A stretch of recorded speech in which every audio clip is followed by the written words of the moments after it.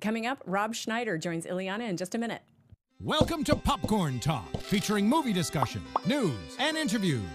Popcorn Talk. We talk movies. And now, it's the I Blame Dennis Hopper podcast, starring Ileana Douglas. Eavesdrop with Ileana as she interviews Hollywood's most prominent players about filmmaking, acting, and what really happens on the set of your favorite flicks and TV shows. Hello, everyone. It's Ileana Douglas. Welcome to the I Blame Dennis Hopper podcast. I am here with my lovely co-host, Tamara Berg. Hi, everybody. Looking just swell today. Thank you. What did Paulina Portskova, who keeps threatening to be on our show? Oh my gosh! What did she say? God bless her. She just did a shoot for the Sports Illustrated swimsuit edition. Yes. And someone said to her, she's 51, I believe. Is that right? 51, 54, so. something like that. Yes. And someone said to her, "You look really good for your age." And she said, "That is not a compliment." No. And I would like to concur on that. Yeah. I always think that sometimes when I'm at Trader Joe's and they're being like super, super nice to me, and then I think it's because they think I'm old. An old lady. They're just helping me. Let's help that old actress down the aisle. Yeah. Help her find her help walnuts. with your bags. Okay, so much to talk about this week. I'm freaking out. We've got Rob Schneider on the I know. on the show. It's fun. I know. Well, the 90s are coming back. It's so funny is I did the CNN doc about the movies. Yes. There was a whole subject line about the great movies of the 90s. Isn't that funny? It's odd. I'm finally a category. Okay. I had the pleasure. I didn't think I was going to get to talk about this. Can't talk about it too much. Right. But please, in July, I had the opportunity to interview Jane Fonda. Oh my God, she's so cool. I love it when you interview Jane Fonda. Yes, Because you always come back with good stories. she's an icon. She Yes, is she is. our era's Elizabeth Taylor and more, because she's just done so much in movies and activism, and she's just super cool, and she looks astonishing at 81. Yes. So I interviewed Jane Fonda for the Criterion Collection. They are re-releasing Clute. Oh, right. The Okay. movie looks incredible. Mm-hmm. She has all sorts of great insights on the film. And the other thing is, again, if you're not already doing it, I am. Who else out there has got Criterion streaming? I don't leave my house anymore. I am obsessed with the Criterion channel, the streaming, because they not only have the great foreign films and Right. Agnes Varda and lots of curated films, but they're going to be doing old movies too. So there's the section that I'm obsessed, as everybody knows through Twitter, is oh my God, the Columbia Noir collection, Oh, my. which includes films like The Big Heat and Human Desire. So far, that's my favorite. Pushover, which was Kim Novak's first film. Wow. Just some great, great films. And it's been Experiment in Terror, Blake Edwards, just this whole really, really interesting era of films, late 50s into the early 60s. Yeah, I'm looking at the site right now to see what all they've got. The Columbia Noir, yeah. They look beautiful. They sound beautiful. Columbia is a studio we don't kind of know. So, we know so much about MGM or Right. Paramount. And Columbia is a very interesting studio. When you look at it, some of the people they had there, Glenn Ford, Kim Novak, Rita Hayworth, run by Harry Cohn. And because they were not it's like being one of the smaller agencies, they weren't one of the big studios. They had an opportunity to be more experimental, I think. And so these Columbia Noirs, for me, are kind of a revelation. The whole channel is, there's just such a great variety, and I'm just thrilled to be, this is my second time, I think, doing something. No, third time doing something with Criterion. They released Ghost World, a couple other films. Right. And Allison Anders and we're going to be campaigning, if anyone wants to help us, to get Criterion to do, now that I know that the 90s is an actual film category. Yes. Let's get Grace of My Heart re-released. Yes. Through the Criterion Collection. Oh my gosh. Now we're going to talk to Rob Schneider, and he's going to, I'm sure, again, he's going to talk about how he spends life, people coming up to him, and it's always wonderful and flattering. And out of all the movies that I have done in my entire career, the one that the most that people want to talk about is Grace of My Heart. Mm-hmm. And I'm still friends with Allison Anders. Yes, she's been here on the podcast. She's great, and we talk about our lives and how everything is going and our movie making. And when I hear hubbub outside. Oh my God! I hear hubbub. I have a. What kind of intro? I don't need no What is happening? What's happening? What's happening on the show? Get in here. Wait, we're being kidnapped. It's happening. It's like King of Comedy. I will get in Suddenly. here. Let me tell you, I'm that. glad you're in a dangerous Hi, neighborhood. sweetie. So nice So good to to see see you. you. What a pleasure this is. Let me tell you. What Sit down and such an honor. Can I turn this thing around, or is it perfectly where it is? It was perfect the way it was. Let me just tell you, I'm glad. I know you guys are saving money having this kind of neighborhood out here. I just want to make sure whatever's stripped out of my vehicle, it's well worth it. I'm such an honor to be here. There's a very nice, there's a very nice car shop down the. Yeah. They're about to get some new Maserati parts. Would you like me to? I can introduce you. That's right. I don't need it. Yeah, I'm not needy anymore. You aren't. I'm on the other side of my career at this point. Let's be honest. No. God bless you. No, you missed the beginning part of the intro. I did? What did I miss? Because I was saying that I did this CNN documentary, and movies from the 90s are now. Oh my goodness. Are now considered a category. Isn't Oh my that funny? God. That's so amazing. So, like in the 2000s, when people say, "Well, you haven't done a movie since the 90s," and now I'm being asked about all the great films I did in the 90s. The 90s were fun. First of all, I wish somebody would have pulled us aside and say, "Hey, listen, this is like the gay 20s. You should enjoy this more." It's going to get really bad in about 20 years. You won't be able to go anywhere. You won't be able to get drunk in public anymore. Remember when you used to be able to get drunk? You used to be able to go down in Hollywood. You can get as effed up. Can we swear on this thing? No. You used to be as effed up as you can imagine, and just be, and then go home with whatever persuasion you were looking for. Yes. And then no one would. It wouldn't be like no one had a photograph of it. Nobody cared. It wouldn't. Yes, the only person who cares is the person that you were with at the time, who 20 years later may come out and say something else that happened. But it couldn't be corroborated. Yes, it was all. That's what I like. That's why on my comedy shows now, I want it to be your word against mine, mother effer. I want no actual evidence. That's what I want, and my whole life. What about Location too? Yes. Oh, Location was so much fun. Well, those were the times. The thing about it was like. Somebody should have said also save your money. Somebody should have said that to me. Don't get married 3 times. Somebody should have said that to me. But my last one, I'm very happy now. 3 times? My last one, but in Hollywood, that's like 1. Let's be honest. Yeah. In Hollywood, that's like the first one's like. In the old days, I mean, Mickey Rooney was married like 8 times. He was. He got. Well, you know what? Those guys didn't date. They married. Aren't you fascinated though when you look at Mickey? Like I was watching Mickey Rooney. I was saying I'm obsessed with these Columbia noir movies, and Mickey Rooney was an amazing actor. But he was very small, and he was very popular with the ladies. Well, in 1937, 1937, I was a big, that Dana Carvey has a great routine about him. Because he did a TV series with him. In 1937, I was the #1 star in the world. #1, bang, you hear me? 2 years later, I called Jack. 2 years later, I was broke. I called Jack Warner on the phone, and he hung up on me. Bang, you hear me? So, but I saw him walking through a thing. He was like the biggest star in the world when he was 17. Yes. So he was still alive in his 90s. I'm sorry, Yes. you hear about guys who are like 5'2" would live to be 100. You know what you never hear? The 7'3" basketball player turned 100 today.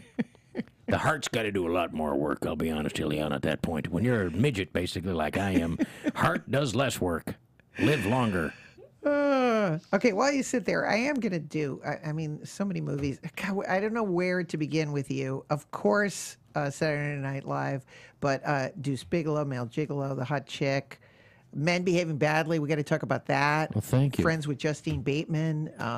Those were fun times. Those were fun times. I Rob, don't know if they'd let you do that anymore. Yeah. I don't know if you can do like. I mean, first of all, how come gonna I get can't to play all different this. nationalities? Oh, is how that- come I oh. can't play? I'm Filipino. My mom's Filipino. My dad's Yeah. like an albino German. Am I only going to play those roles? I mean, can I play like, I mean, no, you're not. That's cultural appropriation. I tweeted my paella, a picture of my paella, and 750,000 people in Spain got angry. How dare you appropriate? I said, didn't you appropriate, like, you're Spain? Didn't you appropriate, like, half the world before 1566 in the Spanish Armada? What are we talking about here? Didn't you appropriate South America? But we're in a weird, very reactive place. And here's my theory. Yes. If I can Tell tell it. it, well, my theory Tell is... it. Comedy my, theory. My We're theory ready. is people aren't more angry. They're just the few a-holes that are angry just have access to immediate outrage, to express immediate outrage. They have access to express their immediate outrage. And then other people, normal people like us, Yeah. will say, should we be angry? Maybe we should be. Maybe we should. What are they angry about? I don't want them to be angry at us because we're not angry. Okay, then screw those people. What was this about again?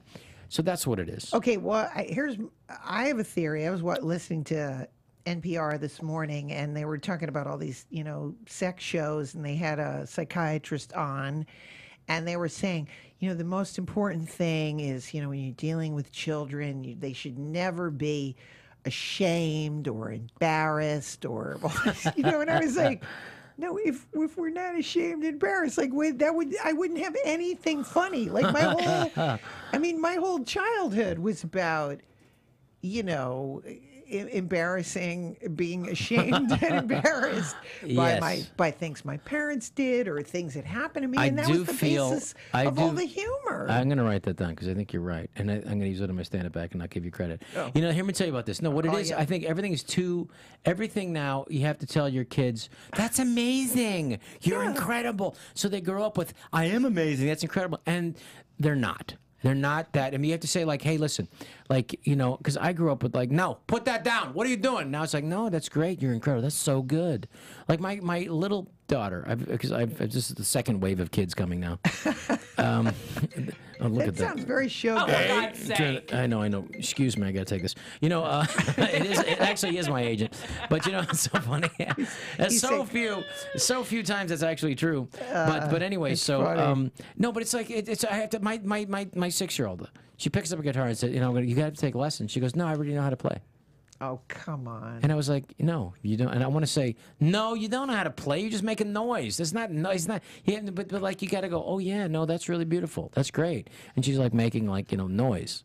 And so it's a gentler, kinder thing. And I know that it's better, and I get it. And I'm all for the Me Too movement until it comes near me. But I'm all for it. But I do think there's a lack of reality. And I think, I remember in the late 60s, you remember, your parents, they knew that hitting was out back then. But the option was always there. Oh no, I do this all the time. When we were sitting in the car, my father would hit Joan. He'd go, Joan, hit the kids. I can't reach them. Hit them. There was an option, but I agree. My parents knew not to hit kids anymore in the '60s, late '60s, early '70s. They knew that was out. Because there was a Get kid. that belt out. Well, there was a kid named Manzinas. I think his name was Mazinas. He was a Greek family, Mazinas, and Ted Mazinas. I don't know why the hell I'm saying his name, but I just remember he used to hit his kid, and I mean not just a little an arm shot. Like my dad would. My brother and I one time were arguing over a leftover steak. My dad was on the phone. He had his office at the house, which was a huge mistake. He got rid of that quickly. We were arguing over a piece of steak. My brother was he was born a thief. He basically he would eat an ice cream, and I go, oh, there must be ice cream. So I go in and look for the ice cream in the freezer, and there wouldn't be any ice cream. And I go, oh, he got the last one. Then I'd see him 5 minutes later with another ice cream. I guess, you mother effer, you're hiding food, aren't you? So I'd look and I'd dig underneath the ice trays and everything, and he'd be hiding ice creams underneath there. So one thing, he grabbed a steak, and I always had it in for him. So he grabbed his leftover steak from the dinner the night before. And he starts digging into it. I said, give me half of that. He said, no, it's mine. I saw it first. Yeah, but you're always hiding food. So we're literally fighting over a steak. And my dad's on the phone doing some business call, trying to rent a house or whatever he did. And kids, keep it down. Keep it down. Damn it, you keep it. I'm gonna come over there. I'm gonna tell you one more time. And he just put the phone, excuse me for a second, put the phone down and whacked us each in the arm. And the result from that was okay, you can have it. No, you can have it. It calmed down the situation. Yeah. Now that without that hit, I think we're like a society without that calming influence of a good slug. Okay, I want to go back. We got so much to cover. Did you grow up in San Francisco? Yeah, San Francisco. And do you remember the first movie you went to see? Well, you know what, that's interesting. But literally on my birth certificate, which I found recently, it said Mother Oriental, Dad White. So that's out these days, you know. Wow. Orientals, like they used to be like the word. If you call somebody an Oriental now, you're gonna get punched in the face. Yeah. But if you call somebody, you know, if you called somebody an African American back in the early '60s, you get punched in the face. So it's like it's a different era now. The first movie, my parents didn't have babysitters. They didn't want to spend any money that they didn't want to spend, so they would drag us to see the movie. So I saw like literally the Planet of the Apes when I was 5. It was horrifying. He's like, you know, Charlton Heston. I remember, you know, Charlton Heston from the Ten Commandments, which I was on every Christmas, every Seder. Yes. You know, there's Ten Commandments, and then you know he's a Christian, but he's a Jew. He's a Jew. He's a Christian. You know, Ten Commandments. So, Burr. What's the Ben-Hur. Ben-Hur. Yeah. Judah Ben-Hur. Right. Yeah. And then so I'm watching that, and then all of a sudden he's on a horse, and all of a sudden he's, I'm gonna, you know, in 3 months we're gonna be running this planet, and then all of a sudden like, oh my God, there's apes, and it's like, and they shot that in Malibu, by the way, just on a string budget, you know. Yes. And then I luckily was able to meet, you know, the great Charlton Heston, who got such a bad rap, you know, because he was for pro-guns, but he was also very progressive. He marched with Martin Luther King in 1961. He doesn't get credit for that, though. If you go against the liberals, they're going to get you forever. You know, so anyway, but he was a great guy, and he said, yeah, they made that movie, and the only reason they made that is because I took a chance on it, and I liked the script. He did a lot of interesting indie movies. Yeah, 'cause he was a big star. Yeah. That was a weird little movie. Yeah. And then he also made like Soylent Green. He did all this cool stuff. You know? Soylent Green is incredible. He fought to get Orson Welles. No, he fought to get the the guy what's his name, Edward G. Robinson. See, he fought to get him the role. See, because the director Ceci, he called him Ceci, Cecil B. DeMille. It's Ceci, and I'm trying to go Ceci. Yeah, I know who Ceci is. I had to look it up, Ceci, later. And back then there was no internet. Back then you had to have an encyclopedia or an assistant or someone checking it out for you. But I figured out Ceci was Cecil B. DeMille, so I had to talk to Ceci and said, Ceci, I know who's right for this role. It'll be Edward G. Robinson. And he said, but Edward G. Robinson is that kind of that Rico guy. He said, so the whole movie, he was trying to not do Rico. So if you ever notice, he's talking like this. Because if he starts talking faster, see, he's not talking like Rico, see, 1930s gangster, see, Well, you obviously, so you saw Planet of the Apes, but I mean... Something, and then like the same year, 2001: A Space Odyssey. Also, 1968 was an incredible movie. 67 was kind of like at the beginning of the new wave. Because I guess when the studio system collapsed, they literally was like, we don't know what to do. And anytime something collapses, like what's happening right now, there's a chance for sneaky movies to get into great movies. Right. So you had Bonnie and Clyde, the first time ever, a major motion picture where both characters, both leads, get murdered in the end. Both get shot to pieces. And that was the ending. I said, that's the ending? That's what we're going to do? But I thought the thing about Hollywood is to give people a happy ending, you know, which was, so it was a very unique time. So that these great, well, I guess the wrong word is auteur, but these filmmakers. No, they were. Arthur Penn was a, They were, but you can't say Arthur Penn, that was his idea. That was Warren Beatty's driven movie. He got Arthur Penn to be part of it. But I'm saying, so you'd have these people, so I think that word is used because it really is a collaborative, it's a driven from somebody's specific vision, be it a producer, be it an actor who can find the work, and be it a director who can craft something. But if you're lucky to get a great cinematographer like they had, was it Conrad Hall who did that? I think so. Yes. Then great editor. And then you had a really great editor, and then you had like people doing their best work at the best time of their lives, and a really interesting director who was able to tell a story. And then and you have actors, they're beautiful actors in their prime. I mean, it's one of the great things about John, the great Maltese Falcon, John Huston. So in his autobiography, Jack Warner said he was doing a movie with Katharine Hepburn, and they said. He took him to see, they saw dailies with Jack Warner, and Jack said, you see that right there? You see the track of her tears? It's looking like it's coming from her nose. You got to fix that. And he said, Mr. Warner, it's going to be hard for me to change something that she's just crying. It's hard. I don't know if I can change the track of her tears. And he said, let me tell you something, young man. We're in the business, we do one thing. Shoot beautiful people beautifully. If you can't do that, you can't work in this business. She said, I'll figure it out, sir. I'll do it. So you're like I didn't know you were a big movie lover. I love. Well, you give me what else you got? I mean, what else is there? There's great food. There's great cinema. There's great music. I mean, when you there's there's some cool old cars. Once you you come back to the thing about like I guess the old saying is if Shakespeare was alive today, he'd want to make movies because you got music, you got lights, you have a camera, you can paint something, you have actors, you can edit it, you can put it together, get rid of the parts you don't like. That's the thing about Hitchcock. As he said in his, I guess it's called The Darker Side of Genius or something. He said like. Movies are simply life with the boring parts cut out, removed. You don't want to see people going to the bathroom. That would be a bit boring, wouldn't it? So we take those parts out and keep all the interesting parts. That's the parts that we keep, and that's the movies, and that's life with the boring parts cut out. Do you have between molesting actresses? That's what he talked about, but which is a shame. Yes, I know Hitchcock. There were certain people that what always makes me laugh is like they were interviewing Shirley MacLaine, and she goes, "He didn't like me," like as if she's sort of offended. I said, "That's probably." I know, and actresses have told me, like Harvey Weinstein. That's all I got to do is watch him masturbate. That was it. I mean, I'll watch that. Oh, and goodness! No. But actresses have told me that, and that's a horrible thing to say. But they told me that. Is that it? That's all I got to do. That's all I had to do. But but you can't even have these conversations. Like I just did a movie for like one of the biggest entertainment company in the world, and I literally had to watch a. Sexual harassment video. Yes, I know. I did. You have to these days. So I watched that, and then I'm very I know you can't. I can't even go down. But I was basically hate to say this, but I was replacing an actor on a movie. Yes. And they called me on a Wednesday to come out there. Wednesday, I swear to God, it's like, can you get on the plane now? And I said it's like my wife's birthday. And I said, I'm taking her to dinner. And I said, I've missed too much. And they said, but we'll fly her and the family too. And I said, let me just talk to her. So the next thing I know, but like, the point of the matter is... It's kind of fun when you do that, though. I've had... Because they feel like you're a hero. There's no pressure. You're a hero. Yeah, you come in, like, if you just show up and you don't fall over and you're not drunk, then it's like, it's all good, you know what I mean? Hey, he's sober. We love this guy. But anyway, so my point being... Yes. Is that... yeah, so I was like really tight and like, just, and then of course I get to set and I see the actors and they're all joking around doing completely obnoxiously incorrect stuff they're saying to each other. It just has to be some kind of group agree to. And like, but what's true though is that there's a power imbalance. The lead of the guy is a different power. And he sometimes, and this is a weird thing. I was talking about this like with Jeffrey Rush, who's a great guy. And I have to be perfectly honest, he's in trouble in Australia right now. And it's like, this is the thing.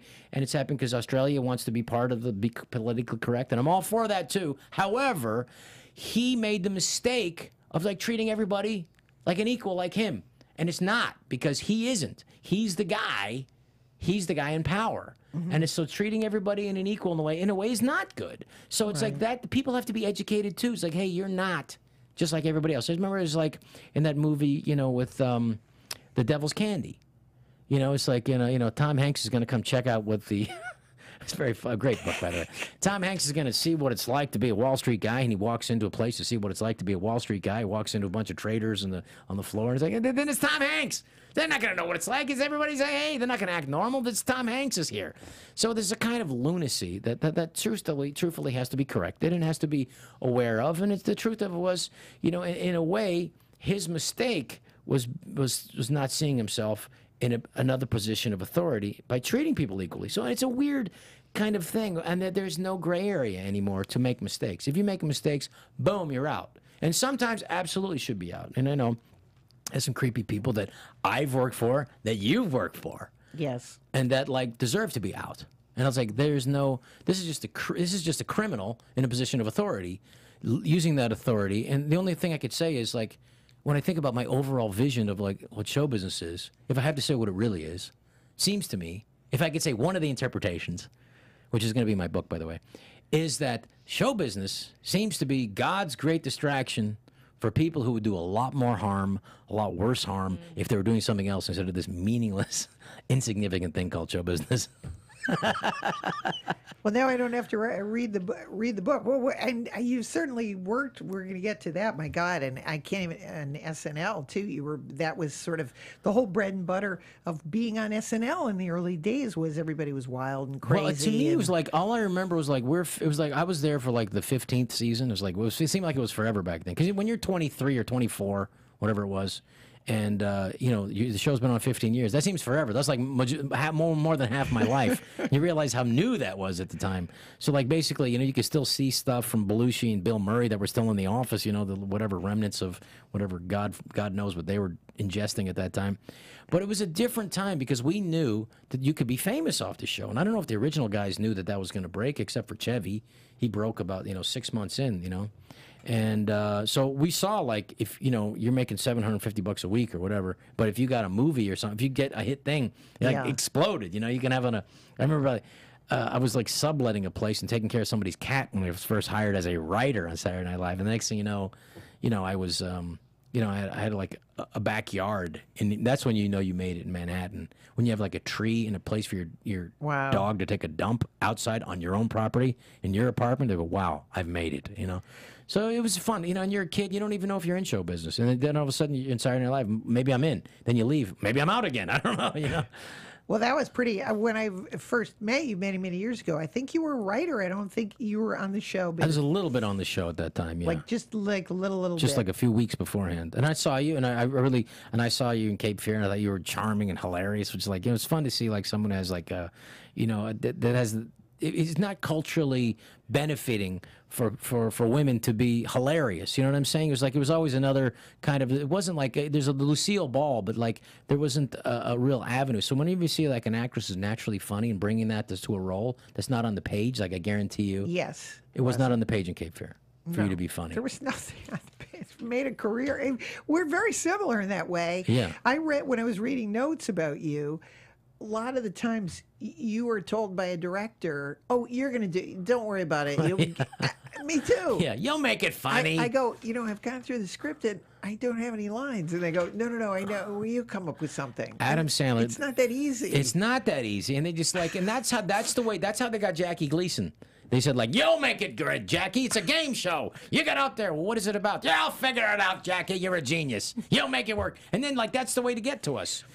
We have low self-esteem, gigantic egos. How do I fit in the middle there? You'll be great. Maybe I will. And so that's how they got, like, Peter Sellers, maybe the funniest guy ever. And all of a sudden he's doing a movie called The Bobo. It's like, what? Well, you're going to be a... what am I going to be? You're going to be a blue bullfighter. All right. But it doesn't sound funny. You'll make it funny, Peter. Peter, you're a genius. Peter, you absolutely. Now, if anyone can make this real work, it's you, Peter. And you're sensational. Everything you do is funny. He's right. Everything and then I you do have is to funny. top yourself. Yeah, and then you gotta like, or you're just gonna repeat the same crap over and over again. I remember they said, "Do you want to do a copy machine?" It was a character I did back in the copy machine movie. I went, "No, I can't even come up with like a 4-minute ending. How am I gonna do a movie, an hour-and-a-half movie? I don't want to, because there's I was very cognizant of the fact early in my career, going like, "Hey, there's that guy." Right. There's that guy is really close to, there's that guy. There's that guy again. Why I gotta deal with that guy? Oh my God, there's that guy again. And I feel like if you stick around long enough in show business, you go, there's that guy. So I feel like, I remember Emmett Walsh talking to me about, it's great because if we work with older actors who've been around, they give you like Yeah, he's been around a long time. you get great stories. That's the title of my book. You only get to keep stories. Just a little. No one knows that now, but now it's out in the world. I own that. So he was telling me, like, you know what the best thing to do? He said, if you're an actor, basically, you just, you get like you have your original portrait, which is you, and you get like 100 serigraphs. And I'm going, where's this conversation going? He said, no. And every time you appear in something, it's another serigraph. So every time you appear on something, every time you whatever, if you're like, and so you got to be careful because when you're done, and then you should. The idea is to retire with 10 of the serigraphs in the original painting. And I went, okay. So like when Tom Cruise jumped up and down the couch, that was like 20 frickin' serigraphs he burned right there. People get sick of you. You just whatever. There's no mystery anymore, which is true with the social media. You have to do it. It's like So there's something interesting, and it's like I loved working with these. I got to work with him, Henry Gibson, David Carradine, and like him and David Carradine being around, just listening to those stories. It was like that was better than the movie to me. And I remember M.M. Walsh told me one of my favorite stories. He just got done. M.M. Walsh, which is like in the first Coen Brothers movie, Blood Simple. He was amazing in that, just an incredible actor, you know. And he came in to me for a movie, Big Stan, and he came dressed as the character. And I said, God, you can have the role. I didn't know he came in character, dressed like a, And so, he was telling me stories that I worked with David Carradine back in the late '60s. Back in the late '60s, there was a restaurant called the 21 Club, and if you're an actor of any significance, that's where you would go, and that's where the actors that was there, the 21 Club. So I just got back from Rome, and I sauntered into the 21 Club, and who was to be at the head table? It was the great John Carradine, and so I sauntered up to him and I said, Mr. Carradine, it's an honor to meet you. I just wanted to let you know I just worked with your son, David, in Italy. He said, "I'll have a seat, young man. Tell me about the picture." And so I was telling him about the picture, and then I felt it was only, he's very generous, and I felt like I should only ask him. So tell me, Mr. Carradine, what are you working on? I'm playing Oliver on Broadway. And I said, which role? Fagin, you asshole! It's the only role that really, for an older person. You know? But it's like, oh my God, what a great story. I want to talk briefly about, I can imagine that being on SNL at the height of your popularity, did you ever have to pay for like a cup of coffee anywhere? What was it? I just remember, like, the weirdest part was to like go someplace. The next day. At the height of it, yeah, the next day to go someplace and buy some milk at the time when I was still drinking dairy before I realized I was lactose intolerant all my life. So I went to a place right on the same street, believe it or not, and I was getting some milk. And in another aisle, opposite of me, I heard someone doing the character that I did last week, not knowing that I was there. And I went, wow, it's out there. And then I went to a bar that same week, and I heard it was pinball. I like to play pinball just to blow off some steam. And somebody was playing pinball, and I walked in, and they were doing the character while they were playing pinball. And I went like, wow, this has really hit a critical mass. I had 11 radio stations that want to interview me the next day after I did that character. So that the reach of the show was phenomenal. Yeah. And it's just like, people want something fun and light, and then they just, that they can repeat. And it's just, you never know what's going to hit. And if you try to manipulate it, I just remember, I was laughing so hard when we were writing it. I was just crying, laughing. And like I just said, if they can just, if you love something enough that if it just makes you laugh, that's the only chance to really have that connection to really, to express that and get that through. And it's just one of those things that hit. Not everything hits. That one hit. Yeah, that is certainly. And that began your friendship with Adam Sandler from that? Adam Sandler and I, those are weird things. So you guys were together. When I met you, young you guys comedians. You were together. We were friends before. Frickin' frack. Yeah, we were together before SNL. And it's not sexual, but not yet, but we're still keeping that open. But it was like before SNL, he was in New York, and there was this thing called Comedy USA, which is like a cover. And on the cover, that was Adam Sandler and Chris Rock. And I'd heard about those guys because you hear about that. And they heard about me. I got on David Letterman before either of those guys.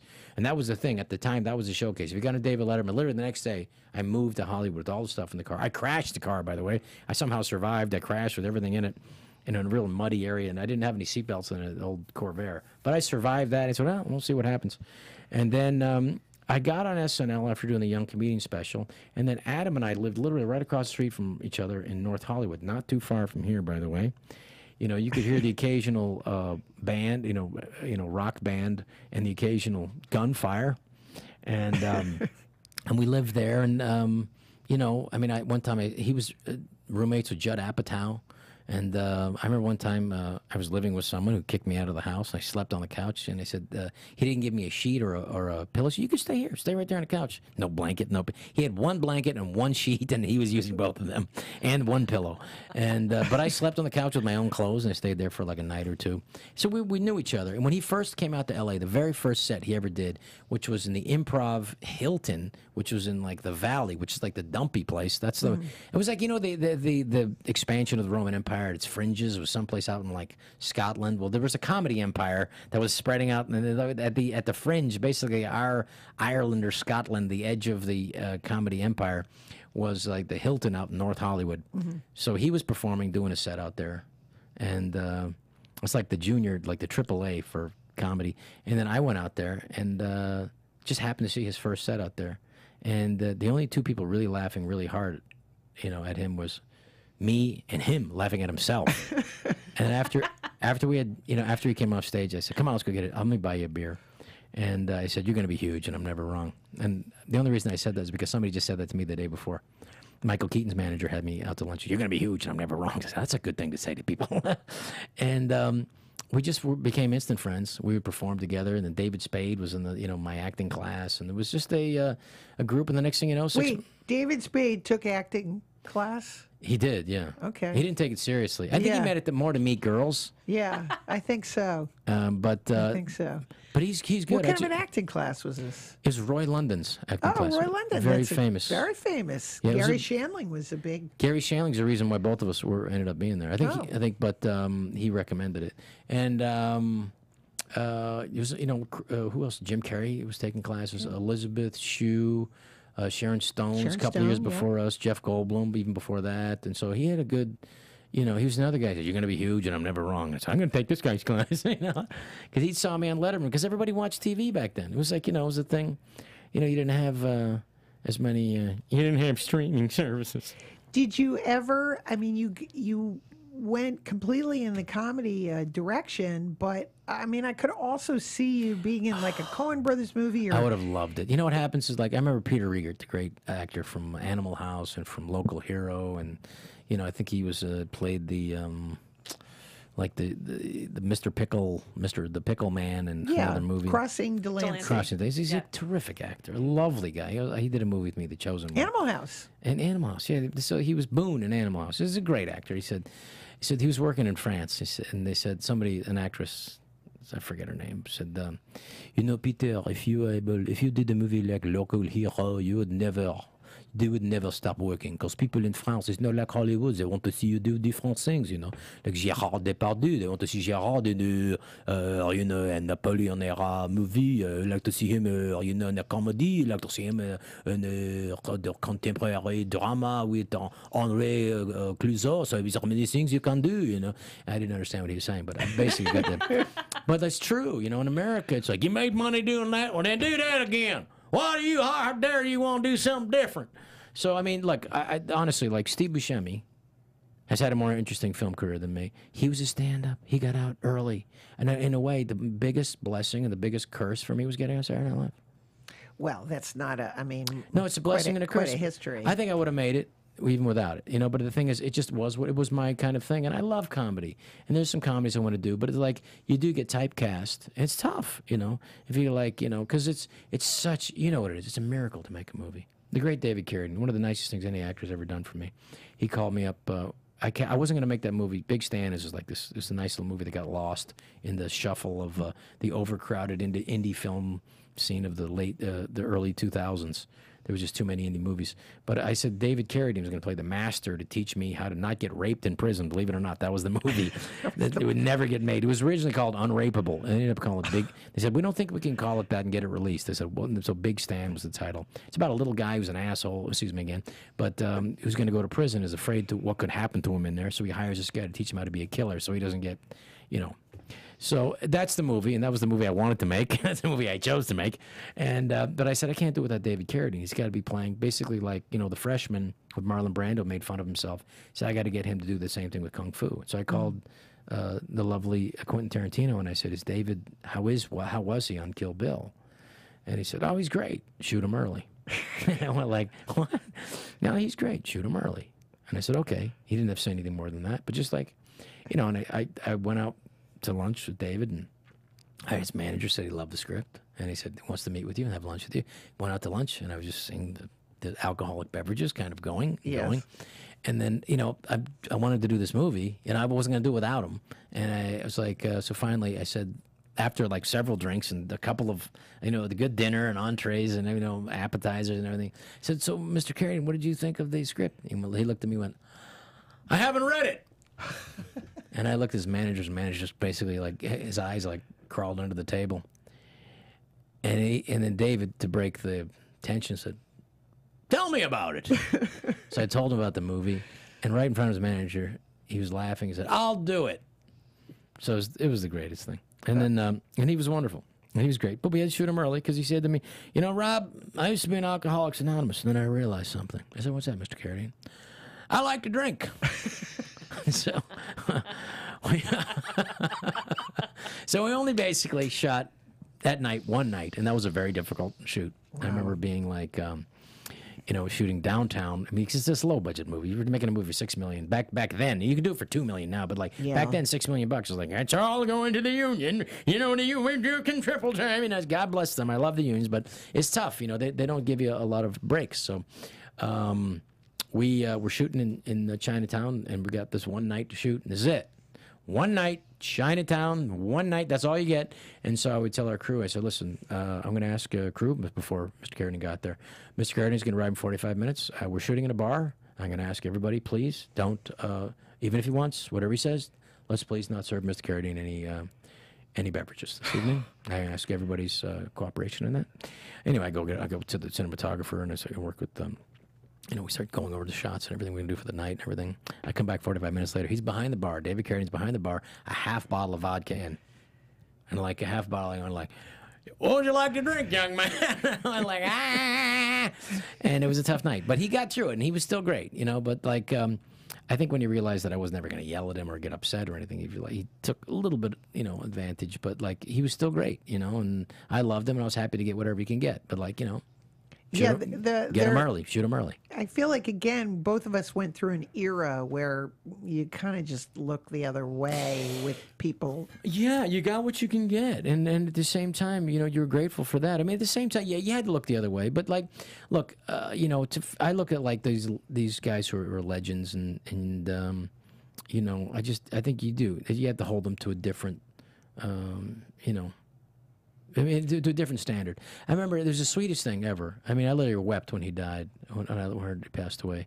And he said to me, the nicest thing, because I'm planning my shoot, the first movie I'm ever directing. And he calls me up, and I'm going over the shots for everything. We're shooting in a real prison, you know, with the real prisoners in there. It was a very difficult kind of idea, but like, whatever.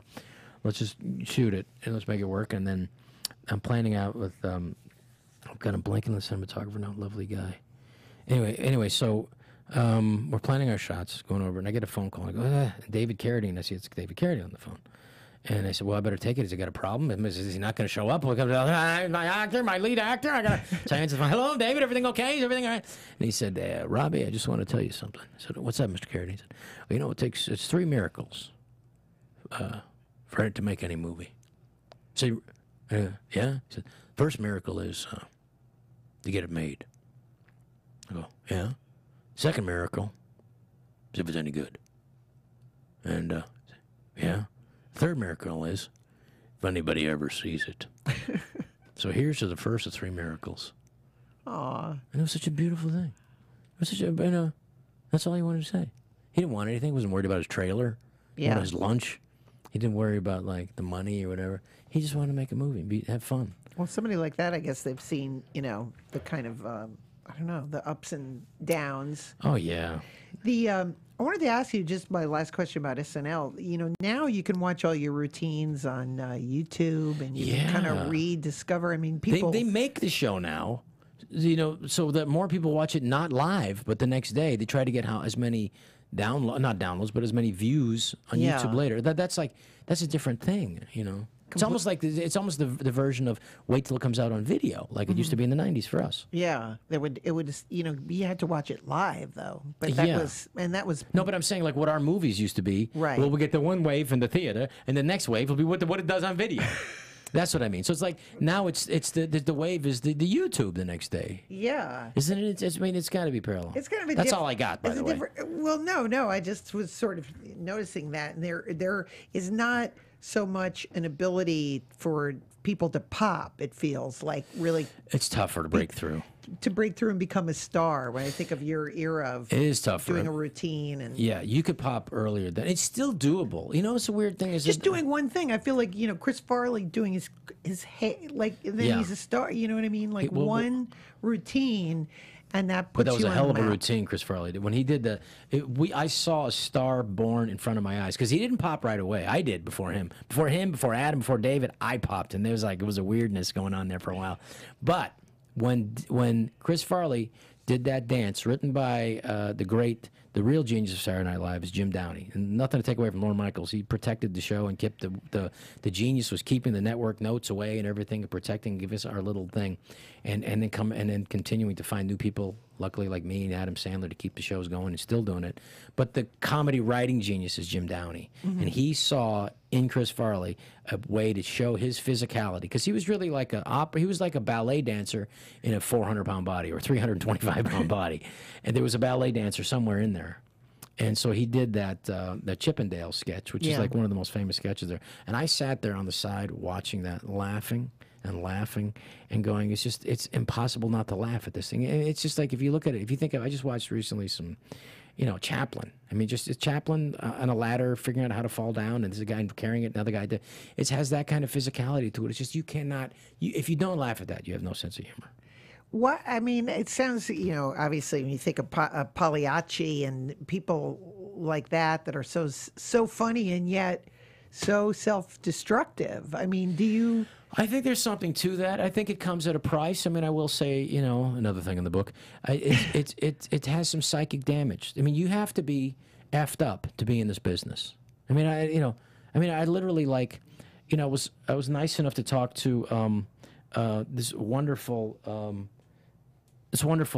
guy, John Cleese, because I'm doing this TV show Real Rob on Netflix, and to me, like the Mona Lisa of sitcoms is Fawlty Towers. It's just beautiful, And the producer at the time who produced that show, the British man, has passed away. I'm sorry, I'm blanking on names. That's what happens with medical marijuana. He said it's the best sitcoms, or the best situation comedy. The best situation comedy is simply horrible people acting horribly. And it's true. He's a selfish, childlike guy, lying and scheming and being too cheap and putting in the door the wrong way, and and then screwing it up and then having to hide behind it, lie, cheat, and steal. And that's just John Cleese, and the physicality of it, having like a physical meltdown every show. Yeah, was like, it's just beautiful, and just like being abusive to his staff, literally hitting man well in the head with a frying pan. It's it's beautiful to me. It's screamingly funny and politically incorrect. And I remember I went to go talk to him and Eric Idle after they were performing. I flew. I said, I asked my wife, because I want to keep this marriage going. I have to make this marriage work because I really like my house. Beautiful. You'd love it. You'd love it. It's like, my wife's great, but my house, amazing. Anyway, so I asked my wife, I want to go see Eric Idle. And she's and John Cleese. They're performing, and I said, I want to leave tomorrow. She said, she's always so go. These are my heroes. She knows they're my heroes. So I flew out there, and John Cleese said, what are you doing out here? And I said, I came to see you. What are you talking about? You guys, you're my heroes. And I said, well, why don't you come out and have a drink with us? And so we went out, and he couldn't have been more lovely. And Eric Idle, even more lovely than him. It's just these two like my heroes, and we're having some champagne together. And I was talking about, he was talking about, John Cleese was talking about his mother, and said, you should read my book, your mother, because his mother would write a list of worries. So these are my list of worries. And she'd write down, because she survived, she was through the war. Says, these are my list of worries. And so he would sit there when he was at university, and she'd write and said, these are the things that I'm worried about. And she'd write them down. That was his mother. And my mother was the same way. See what happens? There's a little Filipino lady. Yeah. See what happens? You fell down. See what happens? My whole life. See what happens? You're crying. See what happens? See what happens? You broke that. No roughhousing in the house. I remember one time we played basketball about 3 miles away from the house. Somebody twisted an ankle. All of a sudden you heard, see what happens? So anyway, and I was talking to Eric Idle. I said, Dad, now we're all left up. All of us. We wouldn't do this if we weren't messed up. Simply is wrong with all of us. It's got to be screwless. There's got to be some psychic damage. So you think, like with me, my father survived World War II, was coming home, on the way home, survived World War II, the Germans, the Jerrys, coming back, got hit by a tram, was killed before he made it back to the house. So I was like, oh my God. Yeah, it broke my heart right there. And, yeah, we're all messed up. So I think, there is some, you have to risk yourself to be, and put yourself out there and risk humiliation. To be able to risk humiliation, you have to be, and it comes at a psychic price. The average person doesn't walk down the street and say, how can I potentially humiliate myself if this doesn't work? You know what I mean? Are you a vessel? I mean, I find this even in acting, in the sense, and it's sort of like Peter Sellers, too. Where when you finish, I'm working on a show, and I was talking with an actor, and I said, you know, do you enjoy the work or watching the work? And he goes, oh, I never watch the work. And I said, yeah, me too. Between action and cut is the only time it's really fun. And driving home when you're alone, you know. So I think with comedy, well, comedy, if I can separate myself from it, and yeah, and I can now. I didn't used to be able to. I used to just judge. I don't think people realize the adrenaline. It's not just coming up with exhausted. the routines. No. It's physically exhausting. If it's not, you're not doing it right. Yeah. You have to give everything on the floor. I remember, like, there's very much, like, I mean, not that I'm comparing myself to any great athlete or anything, but, like, I remember talking to Larry Bird. I'm not talking to watching this show. Someone talking to Larry Bird, and it was Dr. J was saying, Larry, if you want to play a couple more years in this league, you're going to have to stop cleaning the court with your body. Because you're literally, like, leaping out of bounds trying to get the ball falling on his back. You know, he literally, like, couldn't even sit down on the plane. That's why he stopped playing. He could still play, but he could have played, but, like, he'd hurt himself so much. And he just, what the Dr. J said, I don't know any other way to play. This is the only way I know how to play. And, like, you have to commit to it. And it comes, you know, the thing is, can you successfully turn it off when you're not? And truthfully, it's hard to turn it off, some of it, because it's so fun. Some of it's screamingly fun. And, like, sometimes I don't like to watch it after, but there's sometimes I can watch the playback sometimes if I'm not trying to copy what I did, but just to make sure I'm physically in the right place. And the best directors don't tell you how to do a scene. They say, keep your life between this pole and this couch, and I got you. And I go, okay, this guy trusts me. Right. He knows that I know what I'm doing. Okay, good. He's not telling you that he trusts you, but he is. Yes. And then but then you kind of keep it in there, and he knows what I'm doing, and I'm gonna bring it. You know. Mm-hmm. And you worked with the director Dennis Dugan a lot. Does he? Dennis is very positive. You know, Jerry Lewis had his favorite, you know, like Norman Turog, or do you have, directors that really know you? I got to work with John Landis, and John Landis was like... Oh, John Landis, that's one of them. I wanted to ask you about that, Susan's Plan. Well, that was a movie that, like, he's a great director. Fell through the cracks. But he's not a writer. And he wrote this, and he killed all the people that everybody in the movie that they liked. And that was just a movie that he wrote, and it was such a joy to work with him, because he literally... If he likes something, he loves it. He doesn't like it, he loves it. And if he does love it, he'll run on and say, I love it! I mean, it's infectious. I wanted to start doing that. I don't know why I haven't. Then he would literally come out, just grab you and kiss you. I love it! And he just saw something in me that he just liked, and like, it's a certain, the height thing and the certain kind of quirkiness. And he told me some great stories, and that's all you get to keep. You only get to keep stories. And he told me, because I was doing this onesie, and he came up to me and said, cut! Everybody, take 5. And I go, Jesus, what did I do? He says, hey, let me see. Rob, you were great in rehearsal. What happened? Oh, no. And I said, I don't know what I did. What's the difference? He said, well, let me just tell you something. He said, you're doing too much. Take it, it's just like enough. So let me just tell you, like, back in the day, like, Billy Wilder was, if you go on Sundays or Mondays at Musso Frank's, you can get the great Billy Wilder is at the bar eating dinner by himself. And if you're smart, like Quentin Tarantino was, or if I would see him, he would go and talk to Billy Wilder, and he would tell you a story or whatever, if you felt in such the mood between bites. Well, when I came from Hungary, the thing was, I came from Mexico and came up here. I worked with, with these actors, and he'd tell you stories, whatever. And so John Landis, also very smart, like Peter Bogdanovich, the great director, he knew, let's talk to these guys. And like, he interviewed everybody when he became a young famous director. He did that great book called Who the Hell's in It, which is still to this day one of the great books about Hollywood, because who the hell's in it? You got to make a movie, you got to have a star. Who the hell's in it? And he went and interviewed everybody that he could. And so one of the guys he interviewed, and he did extensive interviews with, was of course Orson Welles. And Orson Welles is also, John Landis became friends with Orson Welles. So there's the stories there. But the story about to this point where I was being too big in everything, when I was being too big in this scene, he said, let me tell you a story about Billy Wilder. Billy Wilder came up to Jack Lemmon.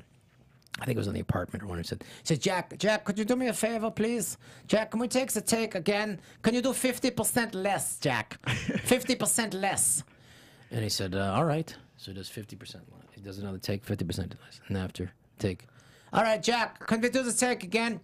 Jack, can we do it 50% less? 50% less. He said, 50% less than what? Than that? Yes, Jack, yes.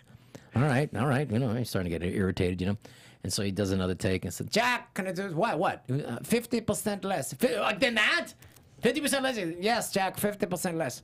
So he's starting to get irritated. So he does the take again. He says, Jack, can you do 50%? If I do another 50% less, I won't be doing anything. So try that. Are you sensitive to criticism from it? Yes. I mean, who isn't? But that seems... Who isn't sensitive to? You have to turn it off. I mean, like I would tell you, like the great John Cleese also told me that's, he told me once. He said, critics, don't even ignore them. Which was a quote from somebody I forget because I don't. Yeah. But yeah, I mean, you have to you have to understand their point of view. I remember like talking to the name dropping, but I've been around a long time.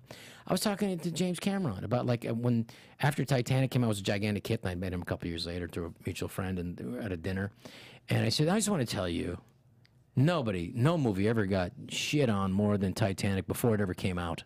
So that's like unbelievable that you weathered that, because people were rooting for that movie to bomb before it ever came out, and the pre-show disaster. It's like it was totally unfair thing, and of course you can relate to that because he lived through it. He had to give back his salary or his points or whatever to keep going. And he said, yes, but interesting, I learned something. He said, the thing about that movie was like cynicism can only go so far, and at its apex is love again. So that's just really what that thing was. And he told me stories about, DiCaprio talking him into doing that role, because DiCaprio didn't get where he said, well, this guy could have his problems and be like a drug addict. And he said, no, Leo, you're Gary Cooper. You're the opposite of that. You're like the best guy and the best purest guy. Yeah. And because that's the opposite of where DiCaprio really kind of likes to play. Yeah. He found it challenging. That's why he wanted to do it. But anyway, my point I was bringing about criticism was he remembered Kenneth Turan, destroying this movie before it ever came out, and then hated it when it came out, whatever. And he said, I was really angry. He said I was angry about that. And then I saw some PBS thing or whatever where he showed him, and he said, oh. He saw him, and they were like, oh, I get it. It's a guy that not the schlubby-ish, I should say schlubby. And we're like, oh, basically, I'd hate me too if I was that guy. Like, I get it. It's like that's not like a guy who's gonna root for you. Mm-hmm. And there's some actors who are like, that are more, I should say, they're kind of weirder looking, and that they get amazing reviews. And I have to admit, a director told me, he said, well, that's why I said they kissed this guy's ass. Why? Because that's them. To them, that's the guy they can relate to.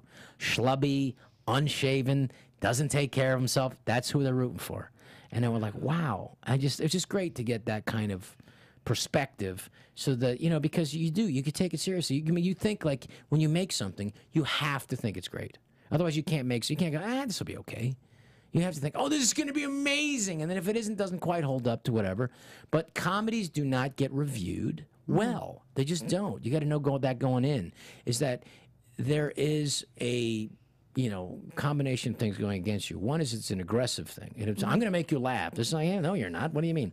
And then, whereas opposed to a drama could be open to interpretation. But a comedy either makes you laugh or doesn't make you laugh. And then it goes exactly to people's egos. Mm-hmm. And the ego being like, if you ask somebody, are you a good chef? You cook well? And people be honest about that. No, not really. I wouldn't find myself much of a great chef, It doesn't get to the core of who they feel like they are. But if you ask somebody, do you have a good sense of humor? Mm-hmm.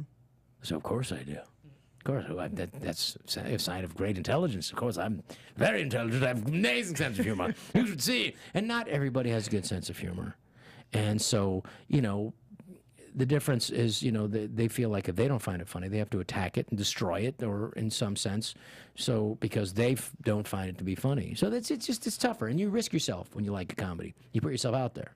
You obviously, I don't know which movies to start with. There's so many. Obviously, do you have your favorites that people, because oftentimes people are discovering films here. Well, they do. For me, it's like Big Stan was the movie that got lost for me, that my career suffered for years after that.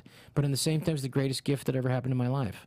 So, literally was the gigantic disappointment, because I lost money on that. And people invested in the movie lost money, and it was tough. And I would literally hand deliver it to Russia to get it released in Russia, in South Korea, wherever it was, you could possibly make money. Australia, I took it down there, and in Mexico, and every Spain, because I wanted to get it out there with my world audience, And it just in America, I got it up to be released at this guy.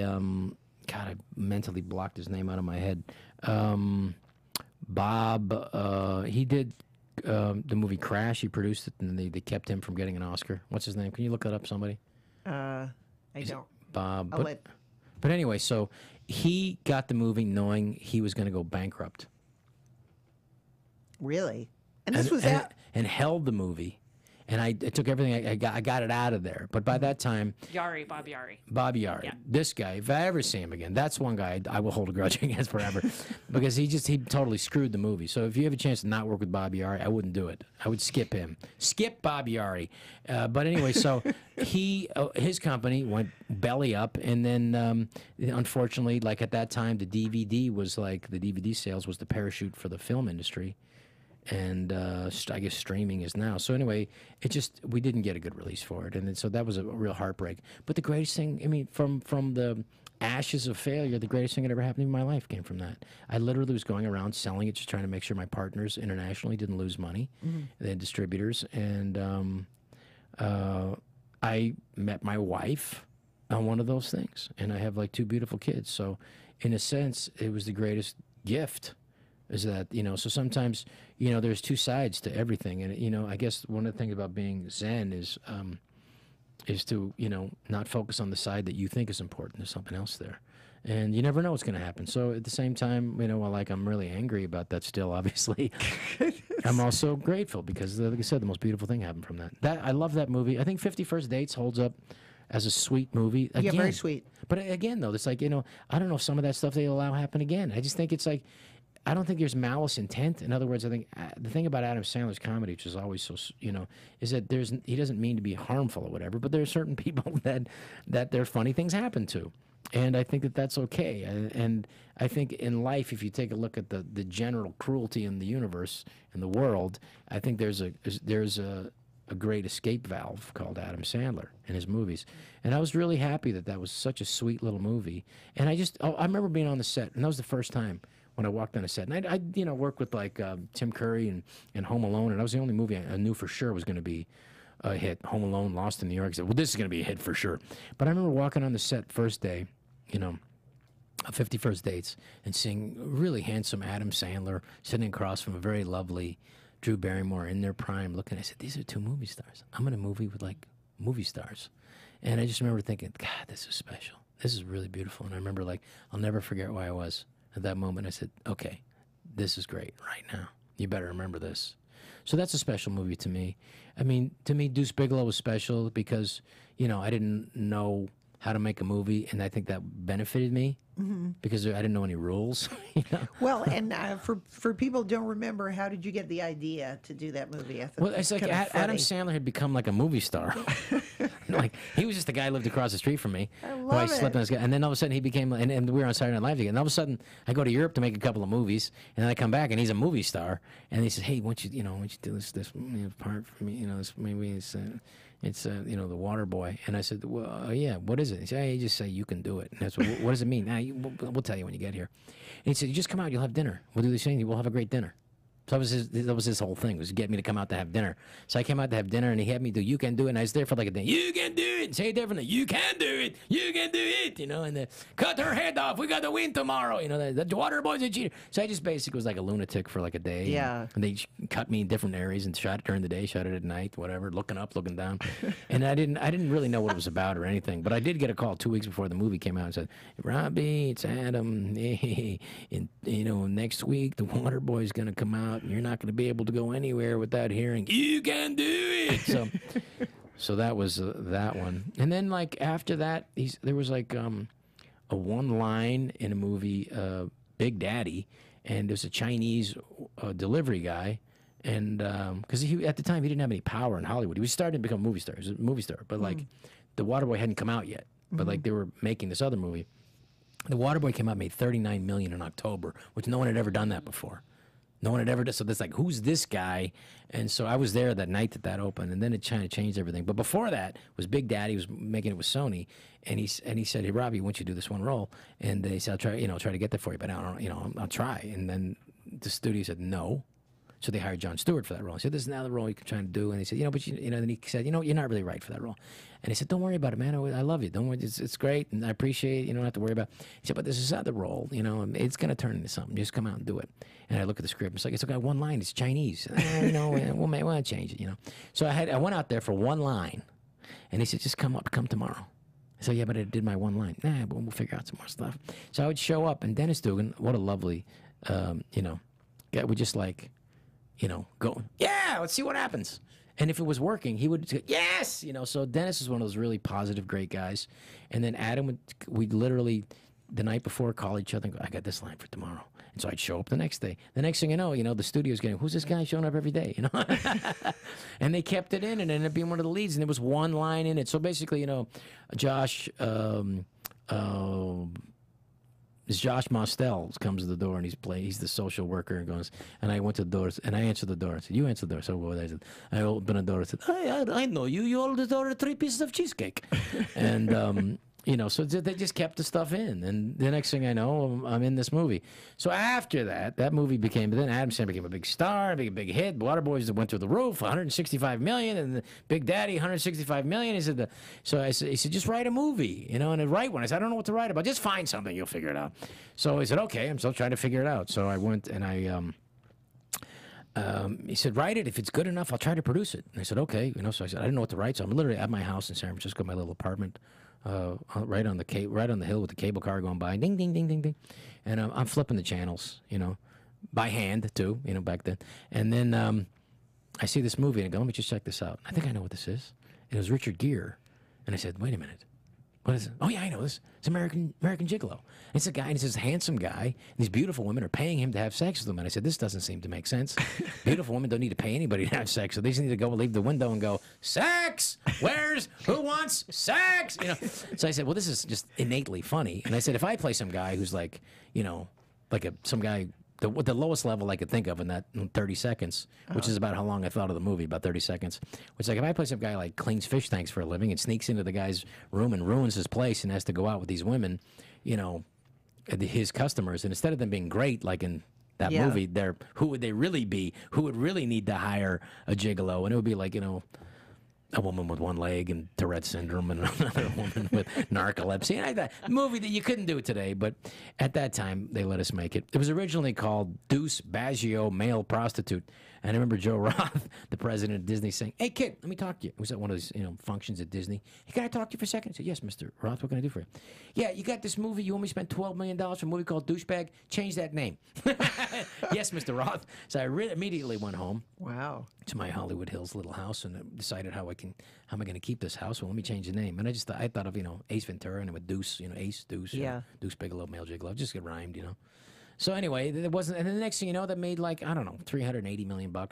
Most of it in DVD after people heard about it. And if it's a funny movie, people see it. And it was small enough where we were able to get to do some interesting stuff. And it was just what it was, you know. So that's a special movie. You know, the first thing that Amy Poehler ever did that anybody ever saw her in. Yes. Do I get a Christmas card? Do I get a call for Seda? Never. Never from Amy, but God bless you. She was great in it. Because I thought that the part wasn't funny because they couldn't get any woman to make it funny. And then I was doing Conan O'Brien, and I saw this. She played like Conan's stalker, his sister or something with braces, you know, swearing at Conan. And I went like, wait, she's funny. So I said, well, this woman, she's funny. So Amy Poehler, so we got her to play the woman with Tourette's syndrome. And very quickly, we had Diedrich Bader on. I worked, nice guy. And he had a Cloris Leachman story. I worked with Cloris Leachman. I love Cloris. Do you have any? She's out of her mind in a way that we. Do you I have just any remember Cloris she was Leachman so stories? lovely. She would go around the set and tell people that they can't eat meat. It's horrible for you. And tell them what it does to their lower intestinal tract. And she's right. She's like 1,000. She's like in her 80s, and she's doing great. Do I have which story? I put her in another movie because we all love her. I was talking to Adam, last night. This is Cloris Leachman. Last night I was talking to Adam Sandler. He's casting in the new movie, and I said, you know, Cloris Leachman. He said, I thought about her. And, you know, because she's just one of those women you just think of. She's she's hilarious, first of all. If you see High Anxiety, the only reason to really see that whole movie is how funny she is. Yeah. If you think about, like, Young Frankenstein, the funniest person in that is Cloris Leachman. Yeah. She's hilarious and so funny and so committed. And then, like, you know, she dissolves in a role. She doesn't become, she dissolves her personality. And she's just, and she's just brilliant. And anyway, so I said, Cloris, when you come out and do this part for me in this movie, I was making a movie, The Animal. She said, yes, I'd love to come out and do that. You take me to dinner. And I said, okay. So we went out and had a great time, and then we did the role, and then the studio, big studio movie at the time, and most money I ever made in my life, and they'd decided we need to cut some time out of this movie. We want to keep it real quick.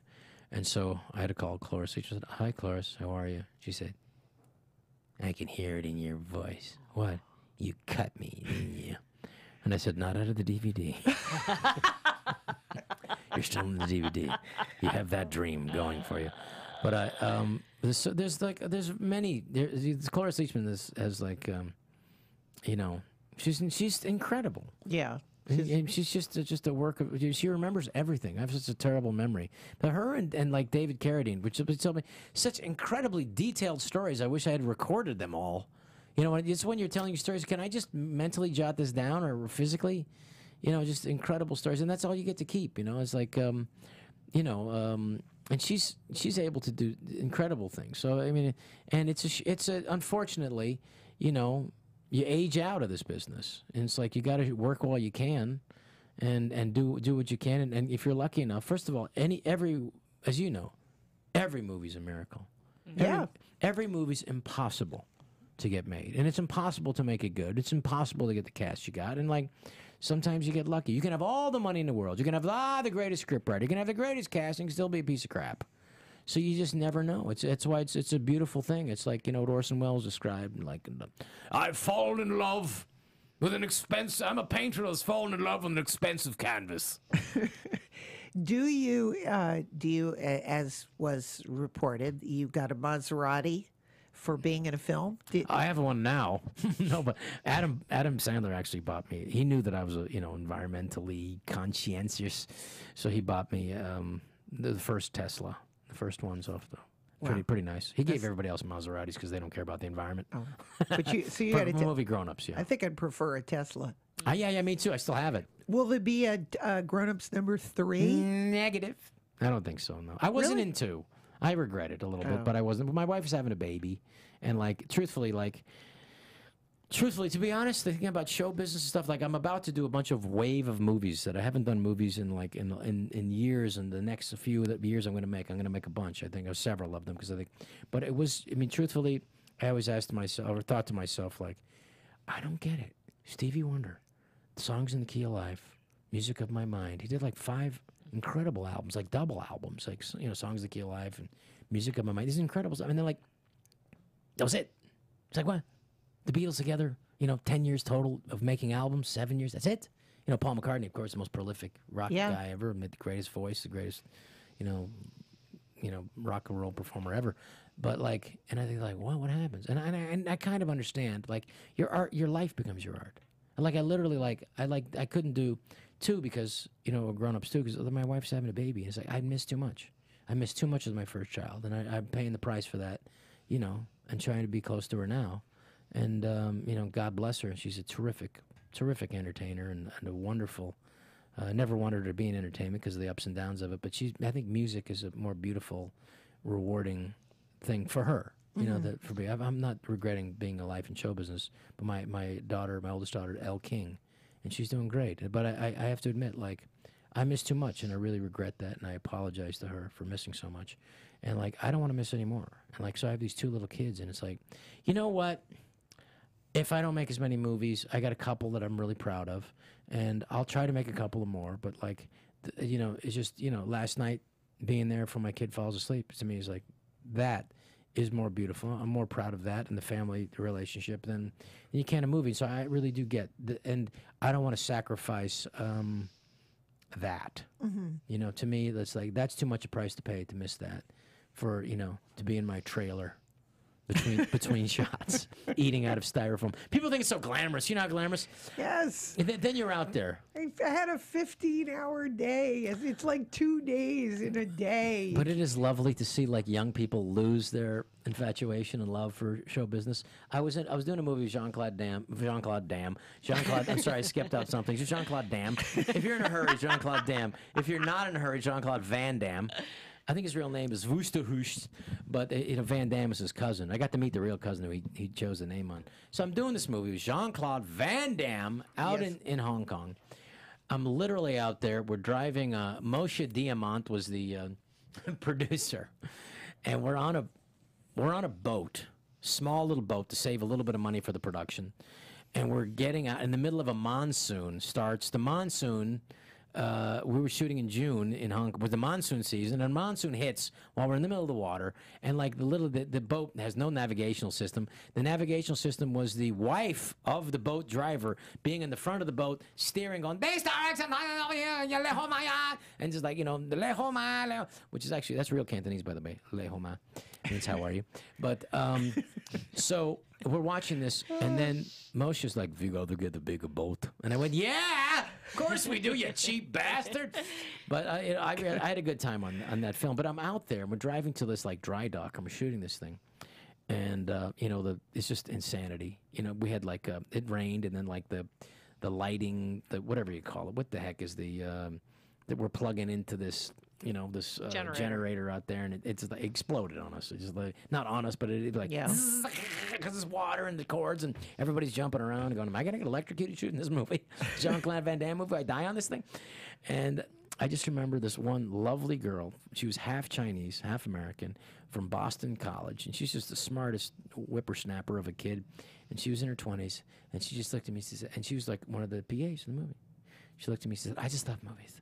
I just love making movies. I mean, if I see a movie and I'm not working on it, I feel depressed. It's like I want to work on. I just love movies. I can't see myself doing anything else but working on movies. That's how much I love movies, and just want to be part of the creative process." Excuse me for a second. Yeah, that was 15 fish and rices, 15 chicken and rices. Yeah, 15 to chicken and rices. Yes, 15, and then 15 fish. Yeah, and then like it's like, I just love making movies. You're ordering fish and rice in styrofoam bags. This is your, but like, God bless them. You have to have people excited to be there. And that's my rule. Yes. You're working on a picture with me, and I hope you do soon. Okay. Yeah. Yeah. We've never been in a movie together. I don't want anyone who's not excited to be there, but I don't want anyone who's too excited to be there. That's the rule. Ileana, you got to know that. That's on the board. That's on the board. Okay. I will keep that in mind. Rob Schneider, thrilled to have you on. Please come back. Please come back. Thank you. You got to get me out of my shell so I can tell some stories. There's at least like 10 questions that Ileana did not ask. So we'll do it again. Yeah, it's my pleasure. We need to have you back. And we loved you win Best Entrance. Yes, you do. Yes, I hope so. Winner! Thank you. Best Entrance. Look for Robin, Real Rob on Netflix. See him doing stand-up everywhere starting in the next couple of days. He's on Twitter at Rob Schneider. Yes. And on Instagram at I am Rob Schneider. My wife's also on there. Yes, I am Patricia Maya. You can find her right there. You can just click her right there. Yes, thank you. And his website is robschneider.com. Thank you, Rob. This was a lot of fun. Enjoyed this. Eventually, there's some wild stuff here, Ileana. You can also buy Ileana's book, I Blame Dennis Hopper, on Amazon and in bookstores. Oh, I got stories about Dennis Hopper. Also...